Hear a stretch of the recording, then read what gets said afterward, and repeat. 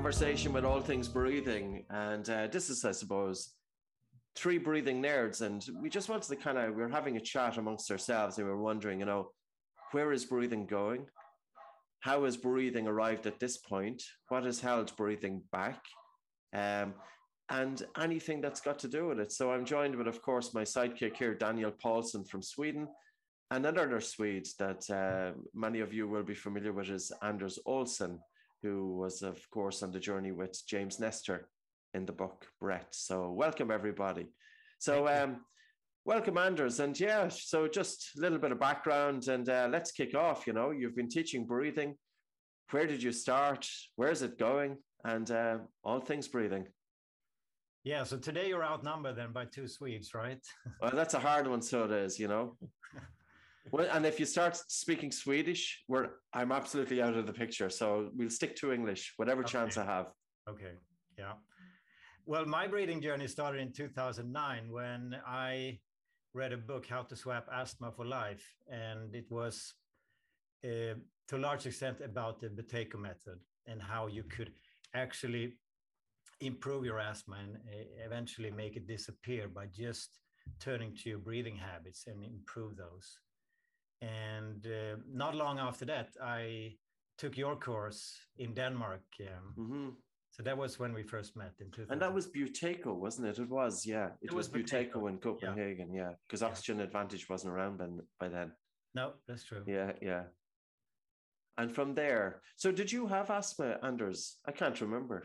No, my issue was mainly a racing mind, problems to unlock the turbo and slow down. And I could notice almost immediately that it gave me a new tool, an ability to unlock the turbo, to slow down.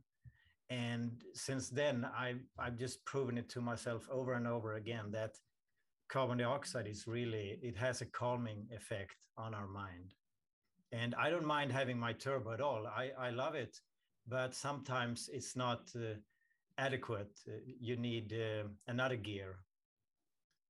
So for me, that was a huge thing. I realized when looking back that was the thing I probably have searched for my whole life, that ability to wind it down. So it was a life-changing actually for me. Can you imagine the number of people who were searching their whole life and they never actually find that solution, And I would say in terms of, this is another conversation, and I had a conversation with a journalist yesterday she was talking about very much anxiety, but I was saying, okay, there's a lot of attention with people with anxiety, but what about the people who don't necessarily have anxiety, but their minds are all over the place? Yeah. And they cannot concentrate. And the other question is, I had a meeting last night with 40 instructors, and I asked them, show me how many of you here in this group have been taught how to concentrate. And out of the 40 people, only 2 put up their hands. Mm-hmm. And it ties in with exactly what you're saying. So your mind was racing, you were in turbo, and you came across breathing. Yeah, simple as that, yeah. But Anders, did you try other things before that, such as yoga or something else? Was this... and how did you get into breathing? What led you to breathing? I tried many different things, like improving my working habits and thinking habits, sleeping habits. And I also tried meditation and yoga, but I couldn't really get, for example, meditation, I couldn't wind down. It's not that easy to meditate, actually, if you live up in your head. At least that was my experience. Oh, it's totally.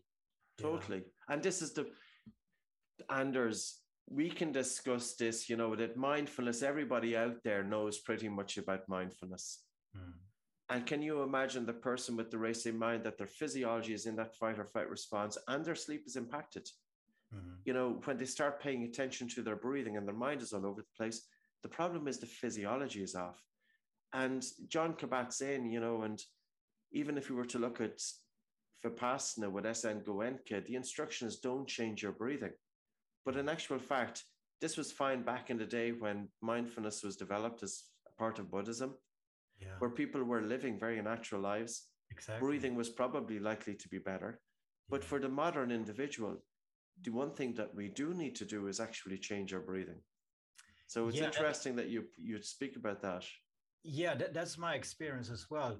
Mindfulness and meditation, they're great, but they are like 1, 2, 3, 4 steps up the ladder. We need to start with the basics, which we have kind of forgotten.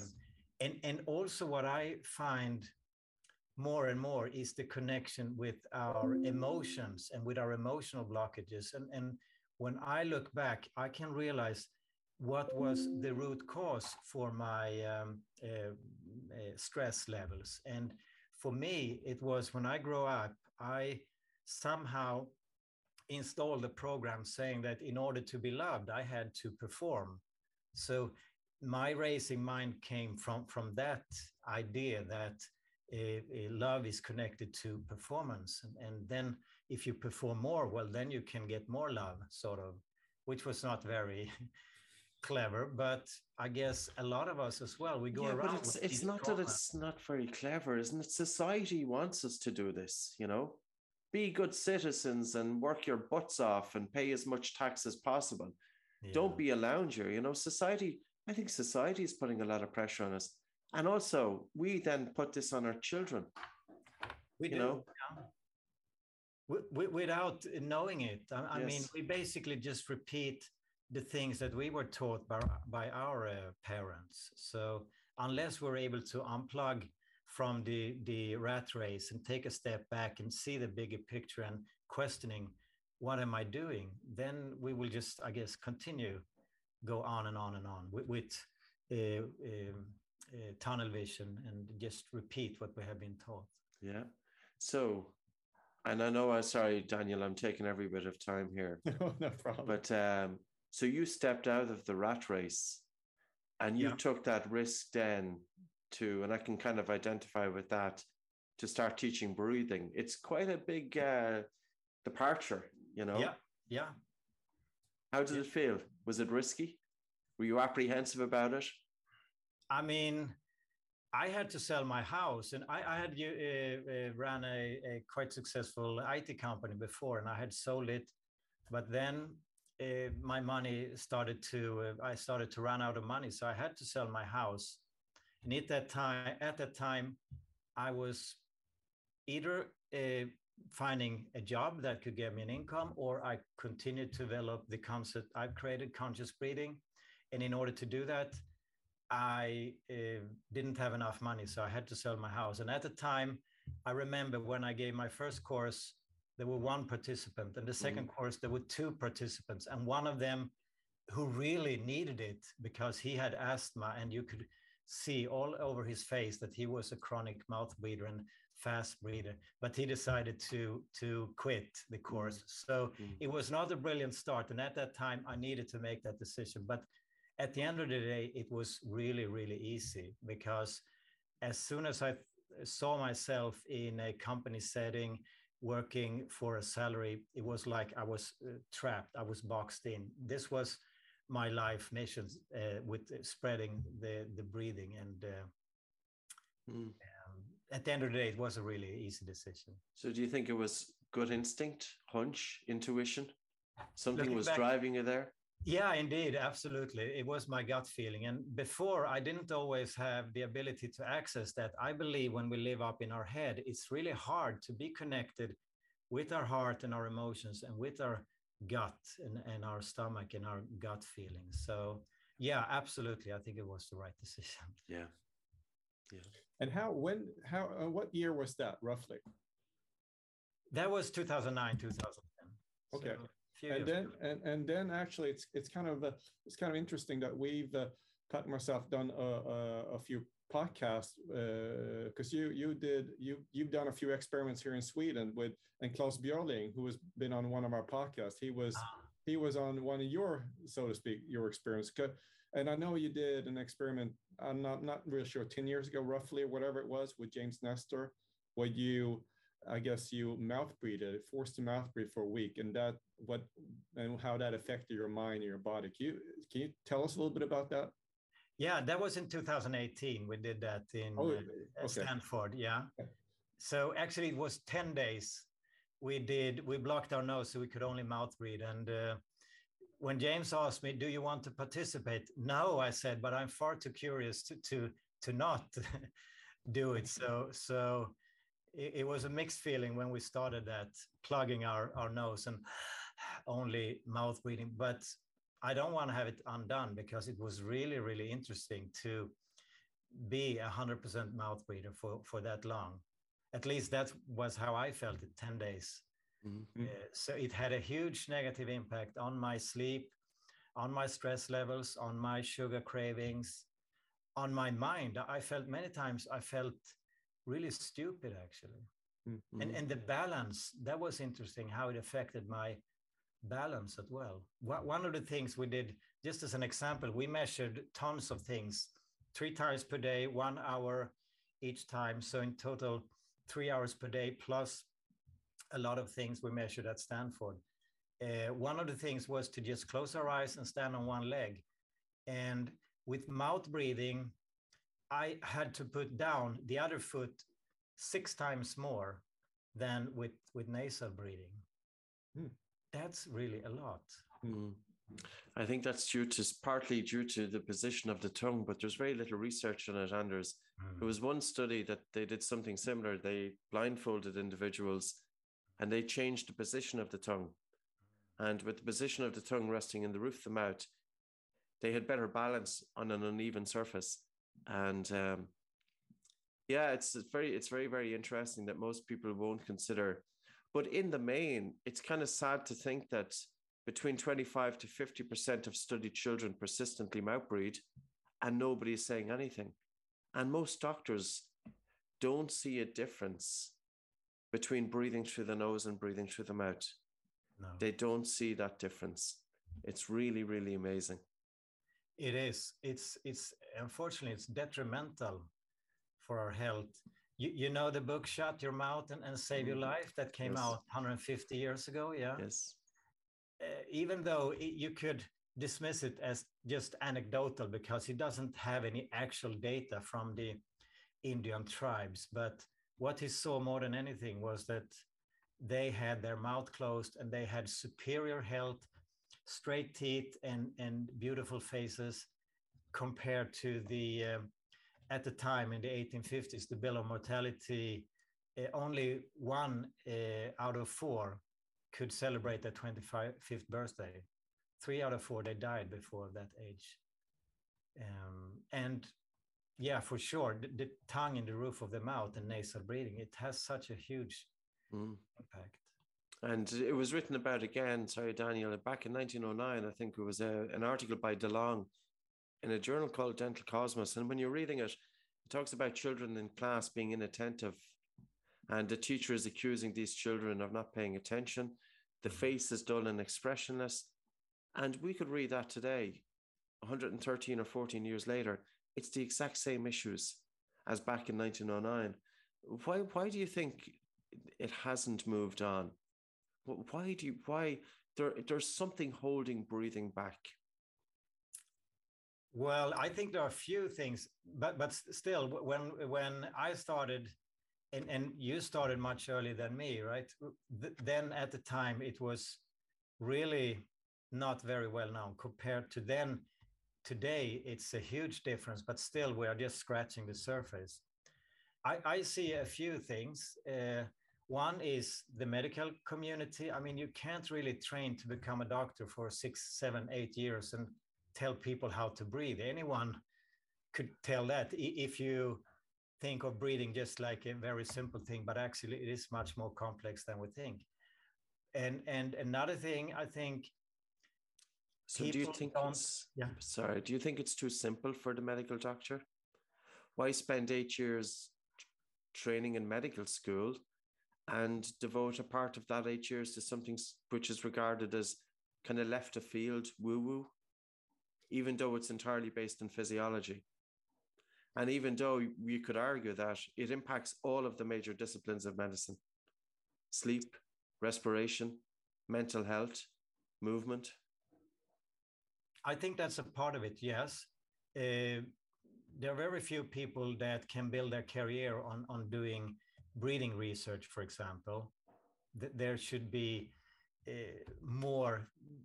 I mean, if I'm 25 and okay, I want to cure the cancer, you probably won't go for breathing immediately. You would consider other paths, and you also need funding, right? And probably the funding for breathing isn't really there either. So I think there are a lot of things, and also the fact that in the medical community you have all these specialties. So if you're specialized in the nose, or you're specialized in asthma, or you're specialized in the heart, you may not be able to see the bigger picture. You may not be able to see that, oh, we have a common denominator here, that people are not breathing very well.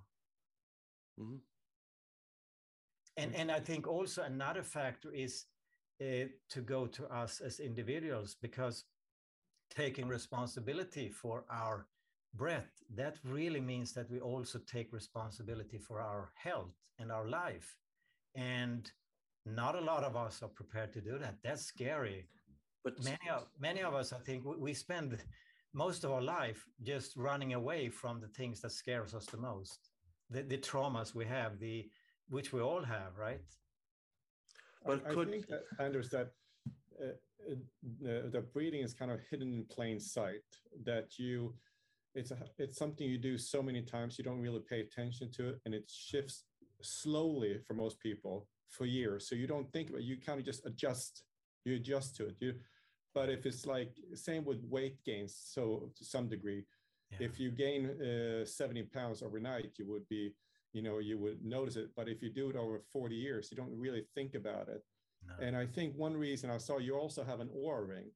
I could see that. Yeah. And now you can see. Now you can actually see it. You get like these the data points every day of visualizations, and I think that will help, like a portable doctor. That will give people feedback and help them say, oh, it's getting worse or better. Before, there wasn't really until something happened. So somebody would asthma or something. But if you're kind of like in between, you're kind of like, oh, you just live with it. Yeah. So I think it's part of it, I think, as well, that it's something you should naturally do. Most people think about, like Patrick said, we don't breathe the same way we did, thousands of years ago. We have a completely different life, but we assume our physiology will be the same. And it's not. When you sit still all day, look at screens, you have the stress all day, that alters the breathing pattern. So I think it's tricky. And then also to pay for something that's free, you do it already. So it doesn't fit in our economy, right? Yeah. Even though you may argue this is one of the most important things you can do, and if you learn how to change it, still, it's so that I think that's the dichotomy. That's the paradox why it's kind of hidden, what I call hidden in plain sight, because you can't really see it. No, and I, as you say, I really think that all these gadgets can help people understand what is the price for the lifestyle choices I make.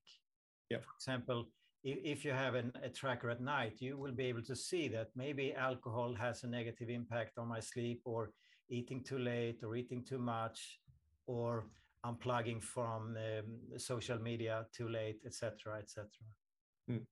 Yeah, I think for many people, that's the first step, awareness. Awareness that it matters. Then once you're aware, then you have to know what to do. It's not enough to have a gadget that just tells you, okay, these are the numbers. Then you have to know what to do, why you're doing it, when you're doing it. And also, like anything else, you need kind of people to help you to build the habit sometimes. Like, even though you know what to eat, people don't do it. Even though you know exercise is good for you, you don't do it. So I think it's a long road, and we're still at the awareness stage in the breathing world. I would say it's not enough. There's not enough people in the world that's aware of it. No, I agree totally. But we are moving in the right direction. Yeah. And one reason I believe why we know all the things that are good for us and still we don't do them, I think it boils down to energy, and their sleep is so important. And in today's society, we have a tendency to I mean, it's almost, wow, you have a superpower. You only sleep 5 hours per night. Wow. And we are jealous about that person. But I'm not sure if that is long-term beneficial. I think we should prioritize sleep much more. And just if we ask the question, do you wake up to the alarm? If we do that, that means actually that we are depriving our body of the sleep it needs and wants. And I think most people do that. And what we also forget, if we have realized that sleep is important, we tend to forget the connection between breathing and sleep. It's not only about laying down in bed and sleep. We also have to consider our breathing while sleeping. I agree. Yeah. So what's as far as where do you think breathing is at right now, and what does it take to make it move forward? Do you have any ideas of where you think should happen to make it, more awareness around the world? I know Victor Hugo, he said, nothing is stronger than an idea whose time has come. And I guess it's just for us breathing nerds to continue spreading this simple knowledge. And we plant seeds, and over time, those seeds will grow. And over time, people will tell other people. So at some point, we will create a tipping point, and it will just be very natural, I think, for people to not, in the first instance, when they have health issues, go to surgery or pills or syringes, but to go to themselves and see what they can do. And a lot of things like sleep and breathing and emotional release, those are free, or moving, exercising. Yeah. I think I saw it was Mind Valley that said this, they're kind of trying to create this new type of university, but basically at the bottom of their teaching, or whatever you want to call it, is focus. So if you're not focused, you're not kind of open to whatever subject you're talking about, math or English or whatever. Yeah. But if you want to be focused, breathing is key. So focus needs energy. Our brain is our main consumer of oxygen, and if we have fight-flight breathing when we're concentrating, it may not be optimum. Yeah. So for me, I think we need to get it. It's important to get it into schools. That's the point. You need to bring it back to like the generation growing up, where breathing is then a natural thing, that you actually learn to breathe and focus before, or in parallel with other subjects. Because if you're not focused, then the door is shut for learning. So it's kind of like you're in school, but you don't really learn. So then they test people more and more, and it makes them more and more stressed. So instead, maybe focus on teaching young kids how to breathe, how to focus, and then slowly bring them into actually learning the subjects. That's like the kind of like the opposite. But then it becomes a habit, and when the habit is formed and it's automatic, then it becomes natural. So I think it could also be a generation issue, that it's going to happen sooner or later, but it may take 10, 15, 50 years, who knows, but hopefully sooner than later. I think it needs to start straight away, Daniel. I think it's absolutely terrible. I went through the school system, as all of us have done. I didn't have a great experience with it. I got out at 14 years of age, never to go back. And out of total frustration. You can have very, very bright kids with poor sleep and poor breathing, and they are not going to do well academically.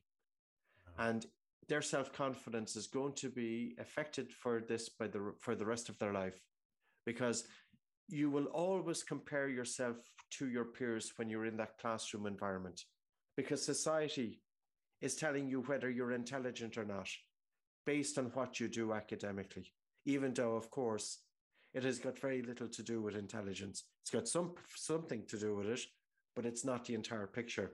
And I'm just thinking of the number of kids in school and in high schools and in university, where the point that you made, there is a demand and an absolute need to be focused, to narrow your attention to one thing, to be able to hold your attention, to be concentrated, and also to have a decent attention span. And it has been completely overlooked in the education system. These kids are not being taught how to concentrate, and it's not about mindfulness. I think it's huge. I think it's crying out for help. Maybe the I don't want to go into the religion to ask too much, but sometimes I feel that it's kind of ironic that interest in institutionalized religion is wavering and decreasing, and interest in breathing is increasing. And I'm wondering, is breathing going to be the void or fill the void to some degree? Because, as human beings, we need to be able to have something that when things go wrong, that we have some tools to bring us solace. And traditionally, it was the church. Yeah. Things go wrong, you visited Mass, you had a higher being who was looking after you, and it gave you relief. Now, when things go wrong, many people are not going to church. Could breathing be that solace? I think that's a really interesting point, Patrick. And one way of looking at it, I think, is that not only religion, we can also see how we, in general, we look for external things. We look for authorities, whether they are religious or political leaders or money or medication. We have a tendency to overlook the enormous power we have inside. So I think you are right there, that we are doing a shift where we put less and less of our efforts into external authorities as we turn to our breathing and are able then to connect with our inner self and our inner power.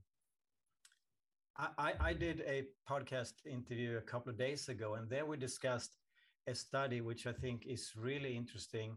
They did it on rats, and those poor rats, but yeah, that's, I guess, how it is. And they throw them in water, and they wanted to see how long they would survive before drowning. And on average, it's some yeah, it's not very nice, these poor rats. But anyway, they, on average, for 15 minutes, they survived before sinking down and drowning. But before they drowned, they picked them up and put them to the side. And then they were laying there for a few minutes, just, catching their breath. And then they threw them in the water again because they wanted to see how long would they be able to do it the second time, a shorter time, the same, or longer. I thought maybe they would only be able to do shorter because I thought maybe they were then conditioned to giving up. But they did longer, and not only longer, they did a huge amount longer. They were able to stay there for 60 hours. So they went from 15 minutes to 60 hours just because their mind, first they was in fight flight, doing away with all their resources. They were in panic state, probably breathing very fast, and all the alert system were on red alert. The second time, they were sure that someone would save them. They were more calmer, more relaxed. Probably the breathing was then also more relaxed. They had hope. They knew that there was someone caring for them, but there wasn't actually someone caring for them, but that was probably what they thought. So I think when we reduce the fear and stress and worry, we can grow as human beings enormously. We have so much untapped potential, whether it's our health or whether it's love and cooperation. Because right now, we are not so nice, not to each other, not to the planet, not to the animals, not to the plants. I think we need to step up in order to give something nice to our kids that are growing up now. I totally agree. Yeah, that's an interesting start. What was the purpose of it? Did they actually check their breeding specifically, or was it? No, I don't think so. No, it was more to see how they would react. Yeah. Okay. Yeah, I'll send you the study. Yeah. Because I mean, there have been other studies. I think you had them in your book, Patrick, as far as with CO2 and these rats I live in. I can't remember the names. Oh, that was the naked mole rat. Yeah, naked that don't get cancer, and so yeah. So, but that's more in a natural habitat. It is, and it's always difficult as well to kind of show that relationship. Yeah. Like we know that they're able to survive in high CO2 environment, low oxygen environment. Yeah. Is it because of the CO2 and the low oxygen that they're able to resist cancer? Nobody has really that answer. but there's something in it. Yeah, it's interesting. It is. But also moving forward, I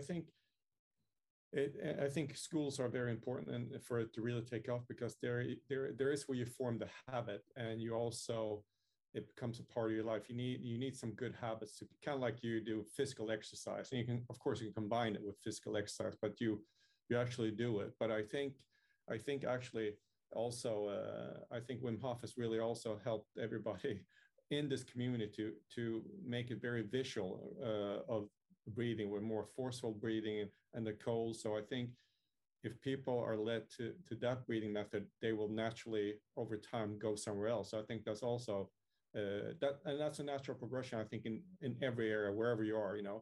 So I think that also helps. And so you can see it, but it's still moving forward. And it's not, I think yoga is great, but it's more like what we're trying to do here is to bring breathing into everyday life, every second at work. It's not something you do in the basement and then for 2 hours or 1 hour that you're done. 1,000 breaths we take per hour. How can we, if we want to unlock the turbo, how can we move away from fight-flight breathing to rest and digest, safe and secure breathing? Yeah. And there's the question that I often feel is based on Daniel's point there. All of the sports sciences and professors working in this field, teaching strength and conditioning coaches, and teaching all of those youngsters who are going to go out into the fitness industry, why have they no interest in breathing? Why have they no interest in nasal breathing during exercise? Why are they not looking at the relationship between breathing and movement? Because we know, of course, if breathing is off, movement is off, and the athlete has an increased risk of injury. Why aren't they not looking at breathing in terms of changing states of mind? I'm really intrigued. And even just coming back to the one thing about the nose, because, if we bring it down to that very, very basic level, there's only been a handful of sports medicine sciences. One is George Dallam from Colorado State University. And he's been very interested in it because he's seen the results with triathletes that he's been working with at a very high level. What do you think is going to cause that shift? Because Daniel, I'm just thinking, can you imagine every strength and conditioning coach in the gym? And you have all of these members coming into the gym, all of the personal trainers. And if the personal trainers were aware of it, you breathe through your nose, you got better recruitment of the diaphragm, all of the stuff that we know, that could be transformative. Yeah, it could be. And I have one take on that. There was a study where they measured adrenaline levels. So they were hyperventilating and normal air first. The adrenaline levels rose by, I think, 360%. And then they did it again a week later. They hyperventilated, but this time the air was spiked with 5% CO2. So the CO2 levels were more or less the same. And then the adrenaline levels didn't change either, telling us that when you lower CO2, because in the first hyperventilating, they reduced the CO2 by about 50%, then adrenaline goes up. So if we take a step back and ask ourselves, why do we love to exercise? Maybe one reason is because we want that adrenaline rush. And if we do nasal breathing and keep more CO2 in our body, it's like we're taking away that effect from people. And there is something missing. No, I don't know what it is, but I don't like it. I want to be in fight-flight state. I want to feel strong based on adrenaline. But I think there is another level, being strong based on higher levels of CO2. Then you actually don't need your fists as much. You don't need to run for your life. You feel just strong from the inside out. I think that could be an explanation. Yeah, I think that comes back, Patrick, to your question a little bit, what we talked about before, that there is science, maybe they haven't read it, but they haven't done it necessarily in school. So they haven't experienced them for themselves. Then they haven't seen it on others. And then they haven't read the science. I think this is the key, Daniel. So it's a progression. You have to have those three in place. Yes. If you only have some science, but you haven't tried on anybody else, you haven't tried it yourself, then it's not it's not strong enough. There's not. The key is the reason that I'm in breathing, and so many more, including yourselves, when we practiced a specific pattern of breathing, we got results and we knew there was something in it. Yeah. And I think what has held breathing back is that breathing has been taught all over the shop for the last number of decades. We'd say the last 40 decades, with not having a full understanding of what's actually involved with breathing, that it's more complex, that it's more multidimensional, and not to rely on the extroverted breathing technique of hyperventilation, or not even hyperventilation, simply filling your lungs full of air. The problem which has held back the biochemistry of breathing, and when you're talking about carbon dioxide, Anders, is when you're doing really, really light breathing, subtle breathing, under breathing, there is nothing to see. But this was really caught me. I remember when I started practicing this breathing less air, which totally flies in the face what many people are talking about. Even to this day, the temperature of my hands increased. And when you experience changes in your body as a result of that, you know there's something in it. And it does come back to what Daniel is saying. This is not about theory. This is about practicing exercises to open up your nose, to improve your blood vessels, to increase oxygen delivery, to change states, and to experience it. What do you think? No, I agree totally. And I mean, the day some athlete does something that Roger Bannister did, he did the impossible. So when someone wins, an Olympic gold medal in 5,000 meters and just doing nasal breathing, then probably ends at world record. Then probably. It's going to be, Black people do have a better African origin, have a much better nasal structure than ourselves, especially a white person like me with his one nostril smaller than the others. I'm not going to be doing any 5,000 meters.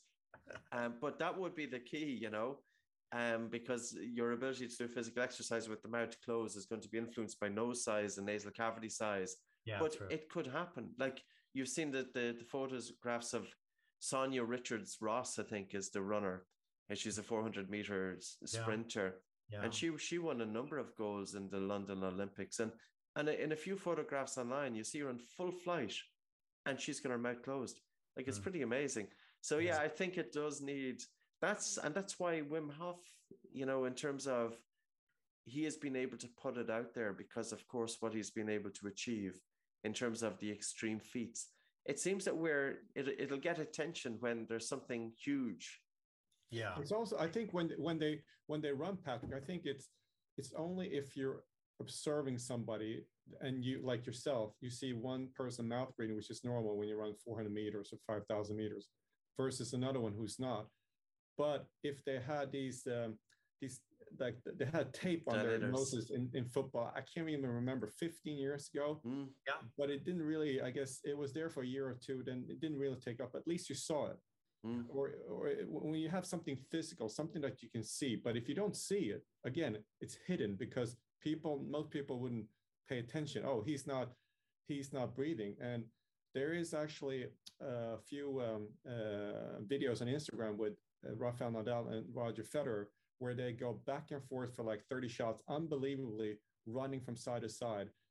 And the reason, most people don't think about it, but what I find amazing is after the point, they're both nose breathing. You don't see them panting at all. It's unbelievable. So, but most people wouldn't pay attention because it's kind of hidden. So I think that's one reason.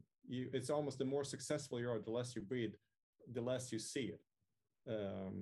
So that's one part of the reason, I think. Yeah.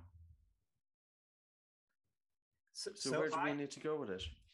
Yeah, I have one idea, and that is that actually, well, first, when I spread conscious breathing, I don't try to convince anyone. I'm just planting seeds. I'm just turning to those who are willing to listen. In the beginning, I tried to save the world, try to reach everyone, but then I realized it doesn't work. There. No, it doesn't work. So only their eyes glaze over. Here's another weirdo left of field. Yeah, how can I get out of here? I've been there too, yeah.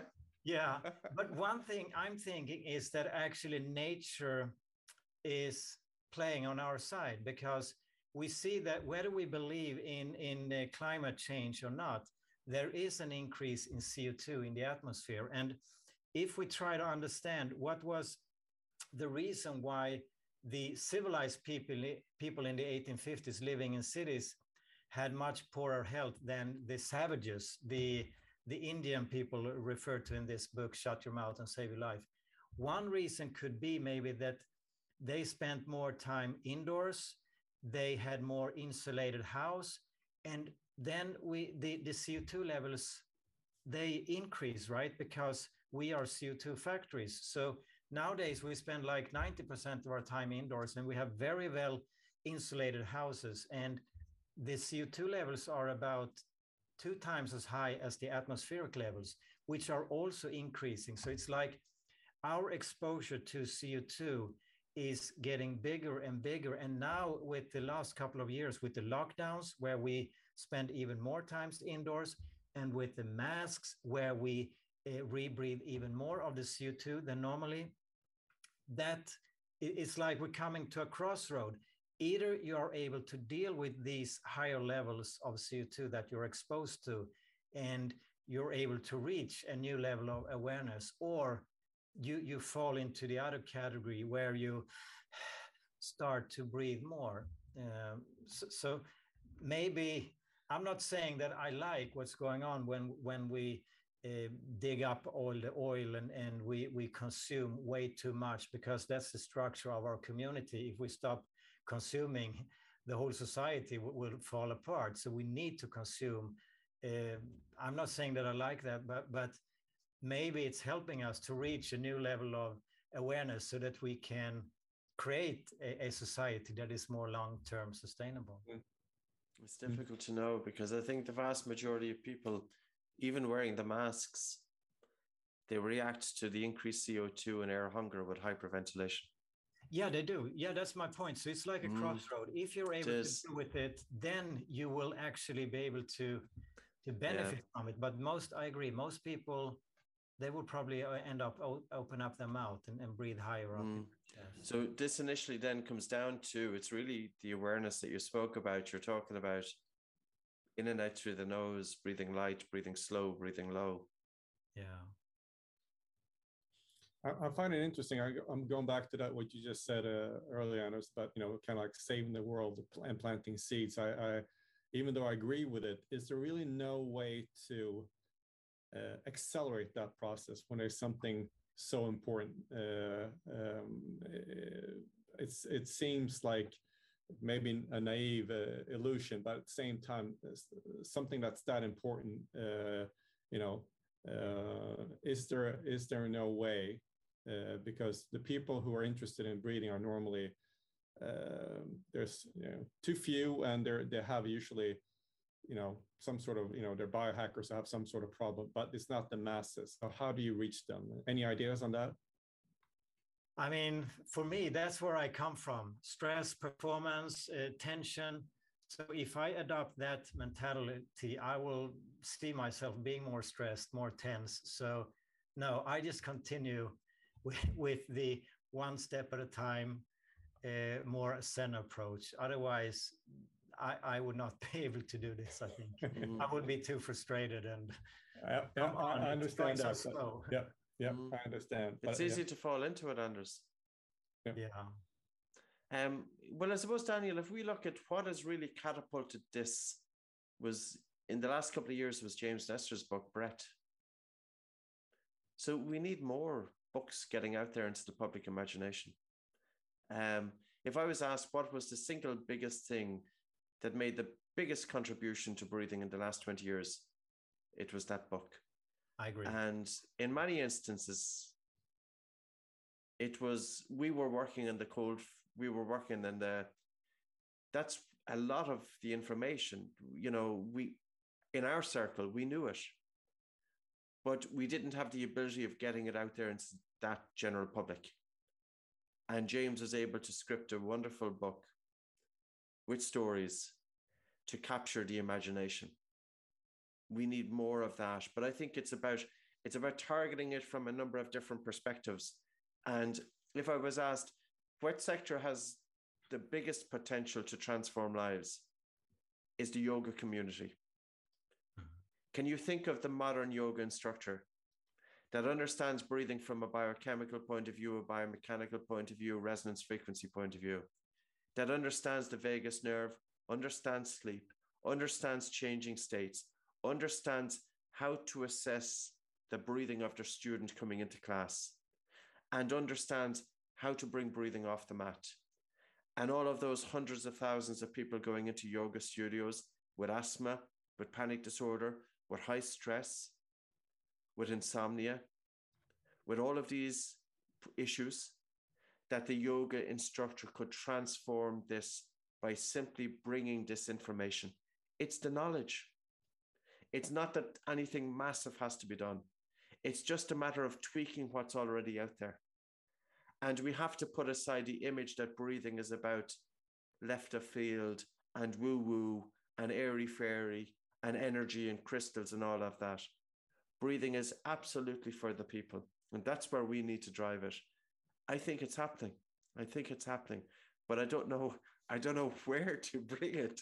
That's my issue. No, but maybe they would, just like James' book came and made a huge difference. Probably there would be new things coming from the side and help to grow this. And regarding research, I think is very important. And my dream has been for a long time to create my own research institute. I'm still working on it. So we have this device we have been developing now for almost 5 years. What's it about? You're going to let me into your secrets? Oh yeah, it's called breath key. So you basically analyze. It's like a capnometer. You analyze the oxygen and the carbon dioxide, and your breathing frequency, your breathing volume, your breathing rhythm, and also the temperature and humidity. And I mean, the big vision with this project is, if a dog can smell cancer or diabetes, which they can, why in the world shouldn't our electronic nose also be able to do the same? I think that we will be able to discover over time, when we have a lot of measurements and data, see patterns and see like, okay, there is a breath print, like a fingerprint for an asthmatic, for a person with panic attacks, for a person with sleep problems, etc. A breath DNA. Yeah, breath DNA. Yeah, I think that's a part of the as well, Anderson, Patrick, is when you get these biometric devices more and more, when that becomes mainstream, and you're looking to see what effects, and then eventually you will hear about breathing, and then eventually everybody will have them whenever that is. But I can tell when people have it on, it's still far from mainstream, but it's getting more and more exposure, and also, of course, a ring. Maybe that's the point. You don't really pay attention unless you're looking for it. So again, but eventually it will happen. I think it's very important to get that feedback in the first couple of years or whatever it is, to see what affects you. Because if you don't do it, then you don't really know if you're going in the right direction. So I think all these devices, I know some are negative, will help to spread it. And eventually get into schools as well. Yes. Yeah. It would be wonderful. Yeah. Yeah. So in terms of the final 10 years from now, I really feel that the trajectory where it's going, Anders, is going to be very interesting. I think it's moving. I know traditionally when a concept gets into health, it takes about 20 to 25 years, and it takes 500 papers on PubMed. Now, I suppose we can also draw on the research over the last 30 years with heart rate variability. So in many ways, we have the research out there in terms of changing states and resilience. And it's knowing the techniques then to impact that. And it comes back to the devices that Daniel was talking about. The devices are giving you feedback. But the real question is, how do you alter? How do you improve it? How do you optimize it? And we can do that by breathing. And it does start with sleep, I would agree with you. And also with nasal breathing. Because if you have insomnia and sleep disorder breathing, already your recovery is going to be impacted negatively. Yeah. and it is also brought in by your everyday. But one thing that you seem to feel that breathing could be the savior of the planet. I don't want to put that out in an exaggerated way, but you see that there's a role that when people become more engrossed, not engrossed with breathing, but more aware of their breathing, that it will give them a better capacity to be more caring for themselves, for the people they're around, but also for the environment at large. I absolutely 100% certain about that. For me, the Conscious Breathing Project, I mainly talk about it as a health project, a performance project, but at the end of the day, the core is a peace project, because if you have peace on the inside, there will be peace on the outside. You will communicate more peacefully, you will act more peacefully, you will be kinder, you will cooperate better. And I think that is where we need to go. I think we're all in this together. We do this journey together. So it doesn't matter if I take care of myself very good, I eat all the right things, I breathe, I sleep, etc.